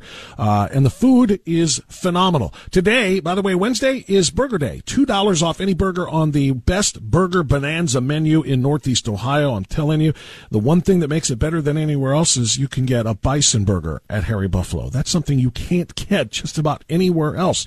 But that's the happy hour special. 4 to 7, save $2 on the burgers. You can also get $3 craft pints, domestic talls, well drinks, and house wines. 4 to 7, and that is every single Monday through Friday at Harry Buffalo. Take a look at the menu online at harrybuffalo.com. Join the herd when you get online. As a subscriber, you get a free appetizer next time you stop in. Harry Buffalo on Great Northern Boulevard. It's a great time, no matter what time, when it's Harry Buffalo time in North Olmsted. The Secular Crew keeps digging. FBI Director Christopher Wray has confirmed the existence of the FD 1023 form. That's the confidential informant form the FBI uses that then Vice President Biden engaged in a criminal bribery scheme with a foreign national.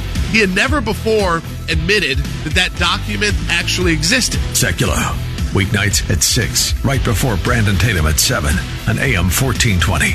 The Answer. Or on iHeart, TuneIn, and Odyssey. Okay. It's 11:28, so we only have about 2 minutes, minute and a half here to talk about this. So, Jack Windsor, I'm going to ask if you stick through the news, too, so we can do exactly what we want to do here. There is an online news publication not named the Ohio Press Network. That's the one we like to feature. That's Jack's. You should subscribe. There's another online publication called the Buckeye Flame. And it apparently is branded as a newspaper by and for the LGBTQ community. To which I say, go for it. Their headline story, as of this morning, is this: Ohio Republicans pass Don't Say Gay/Trans bill without a full hearing, reject LGBTQ plus advocate testimony. Subheadline: This Parents' Bill of Rights passed out of committee and now heads to the full House to be voted on as early as Wednesday. And then the article, Jack, is just filled with all kinds of misinformation and slanted reporting that I know you want to analyze. So what we're going to do after the bottom of the hour news break here, I just want to set the table for everybody. We're going to read this line by line. I'm going to read it anyway, and I'm going to let Jack Windsor deconstruct it so that you have a true understanding of what the Parents' Bill of Rights is and exactly how those on the far left, including the Buckeye Flame, would go to bastardize the intent and the language of the bill. Because, Jack, I know you've read it, and I know you want to deconstruct this, so we're going to do that after this time out right here on Always Right Radio, AM 1420, The Answer.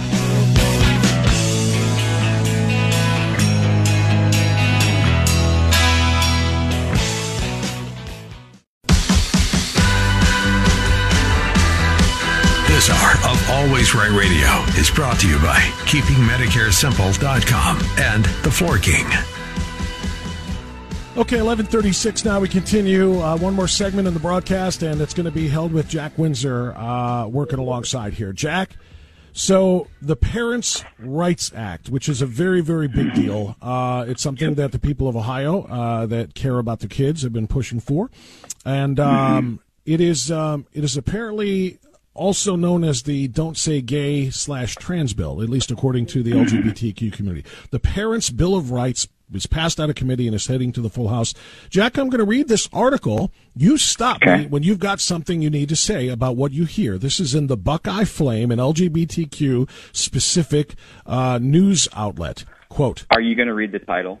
Because I'm going to stop you right there. Yeah, well, I read it earlier. I thought if you want it again, I'll do it again. Ohio Republicans pass Don't Say Gay/Trans bill without a full hearing, reject LGBTQ plus advocate testimony. So, the bill does not, first of all, when you say don't say gay or trans, the bill, first of all, I'm going to encourage every listener, go to all the W's, legislature.ohio.gov, type in House Bill 8, and it lists what it does. There are 5 points there. It ensures certain sexuality-related content defined by the bill as age-appropriate, developmentally appropriate, and that parents are notified and have a chance to opt out their kids. So there are parents who can keep their kids opted in. So when you say don't say gay, that's actually not accurate. Did it pass without a full hearing?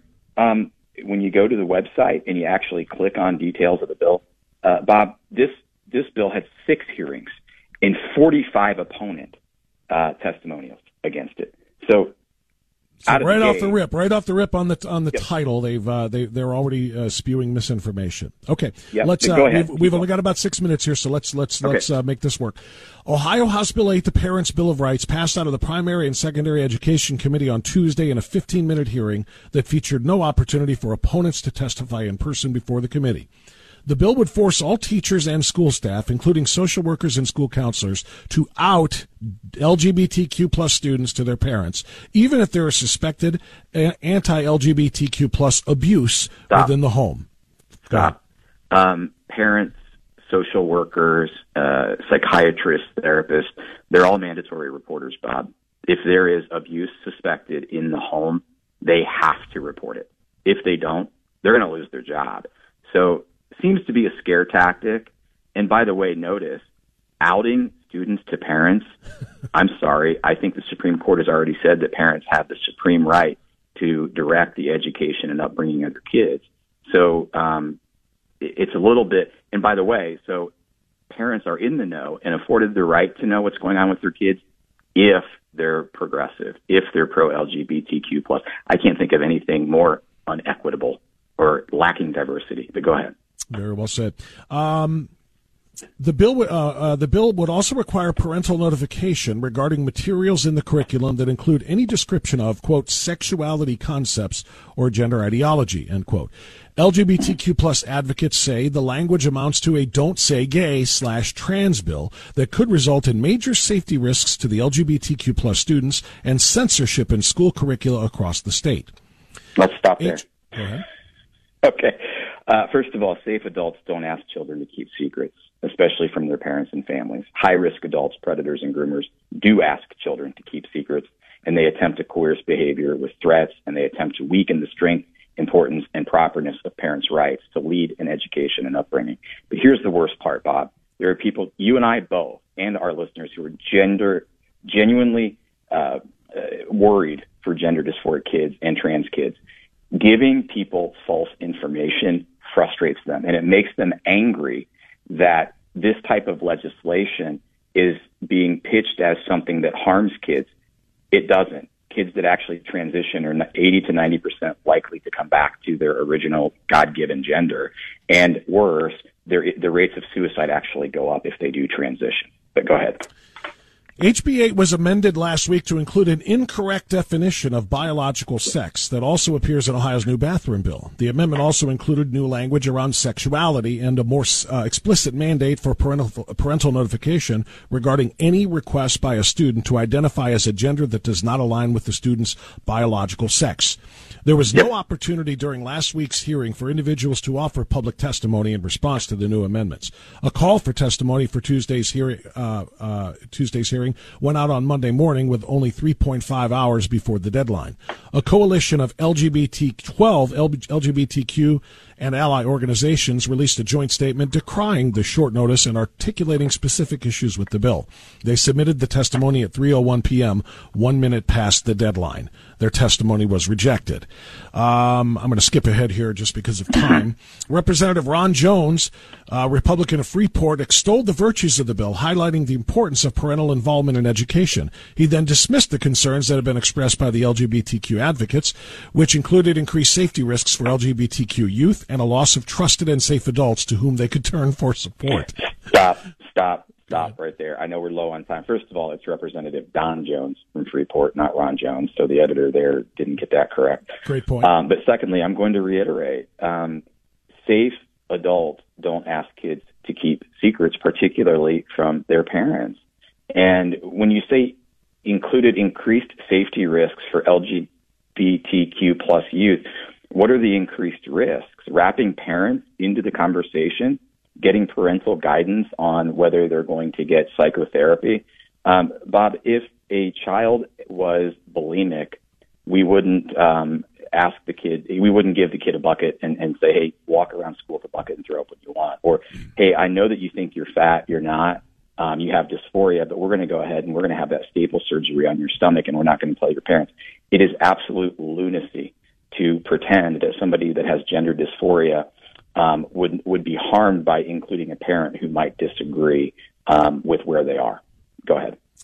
The blocked testimony was signed by 12 Ohio-based LGBTQ and ally organizations. In an email accompanying their rejected public testimony, the organizational leaders articulated the troubling evolution of the bill. Quote, in the past several weeks, HB 8 has been amended and transformed into a bill that would censor any mention of LGBTQ plus identities in school. The second iteration made it a full-force outing bill, and the third iteration adopted don't say gay trans language. Jack, I'll have to stop there because we're just about out of time. Go ahead. Yeah, so it's great. I would point people back to the bill. It ensures certain sexually related content defined by the bill is age-appropriate, developmentally appropriate, and notifies parents. Parents obviously could opt their kids in. Notify parents of any change in the student services, including counseling services or monitoring related mental, emotional, or physical health or well-being. Prohibit personnel from encouraging students to withhold information concerning health or well-being from their parents. Notify parents of each health service offered at the student's school and give them the option to withhold consent or decline and specify service. Notify parents of their right to file a written concern with the district and school and establish a process to resolve the concern about topics addressed in the bill within 30 days of receipt. That's the language. It doesn't seem to me that they're trying to out kids. It seems to me that they're trying to ensure that parents are involved in the upbringing and education of their kids as they should be. Language has to matter. I think that's a great way to wrap this. This is why we love Jack Windsor. He brings a great clarity to this very important information. Jack, thank you, my friend. We'll talk to you soon. God bless you, brother. That's all the time we've got today. Thanks to our guests. Thanks to our team. Thanks to you for listening. Be well, be safe, stay free. See you tomorrow. 3-star General Michael J. Flynn, head of the Pentagon Intelligence Agency, knew all the government's dirty secrets. He was one of the most respected generals in the military. Flynn knew what the intel world had been up to. He understood its funding. He ordered the first audit of the use of contractors. This set off alarm bells. The explosive new documentary, Flynn, Deliver the Truth, Whatever the Cost, uncovers the facts behind this scandal. Flynn told the truth. He was the most dangerous person for Donald Trump to hire. I find out the worst enemy that I'm going to face in my life is right here in America. They took my assessment and they wanted me to change it. And I was like, I'm not changing it. They had to get rid of Flynn. With in-depth interviews, archival footage, and never-before-seen personal records of the man behind the headlines. I just felt like I was drowning. Flynn, Deliver the Truth, Whatever the Cost. Available now. Watch it today. Go to salemnow.com. salemnow.com.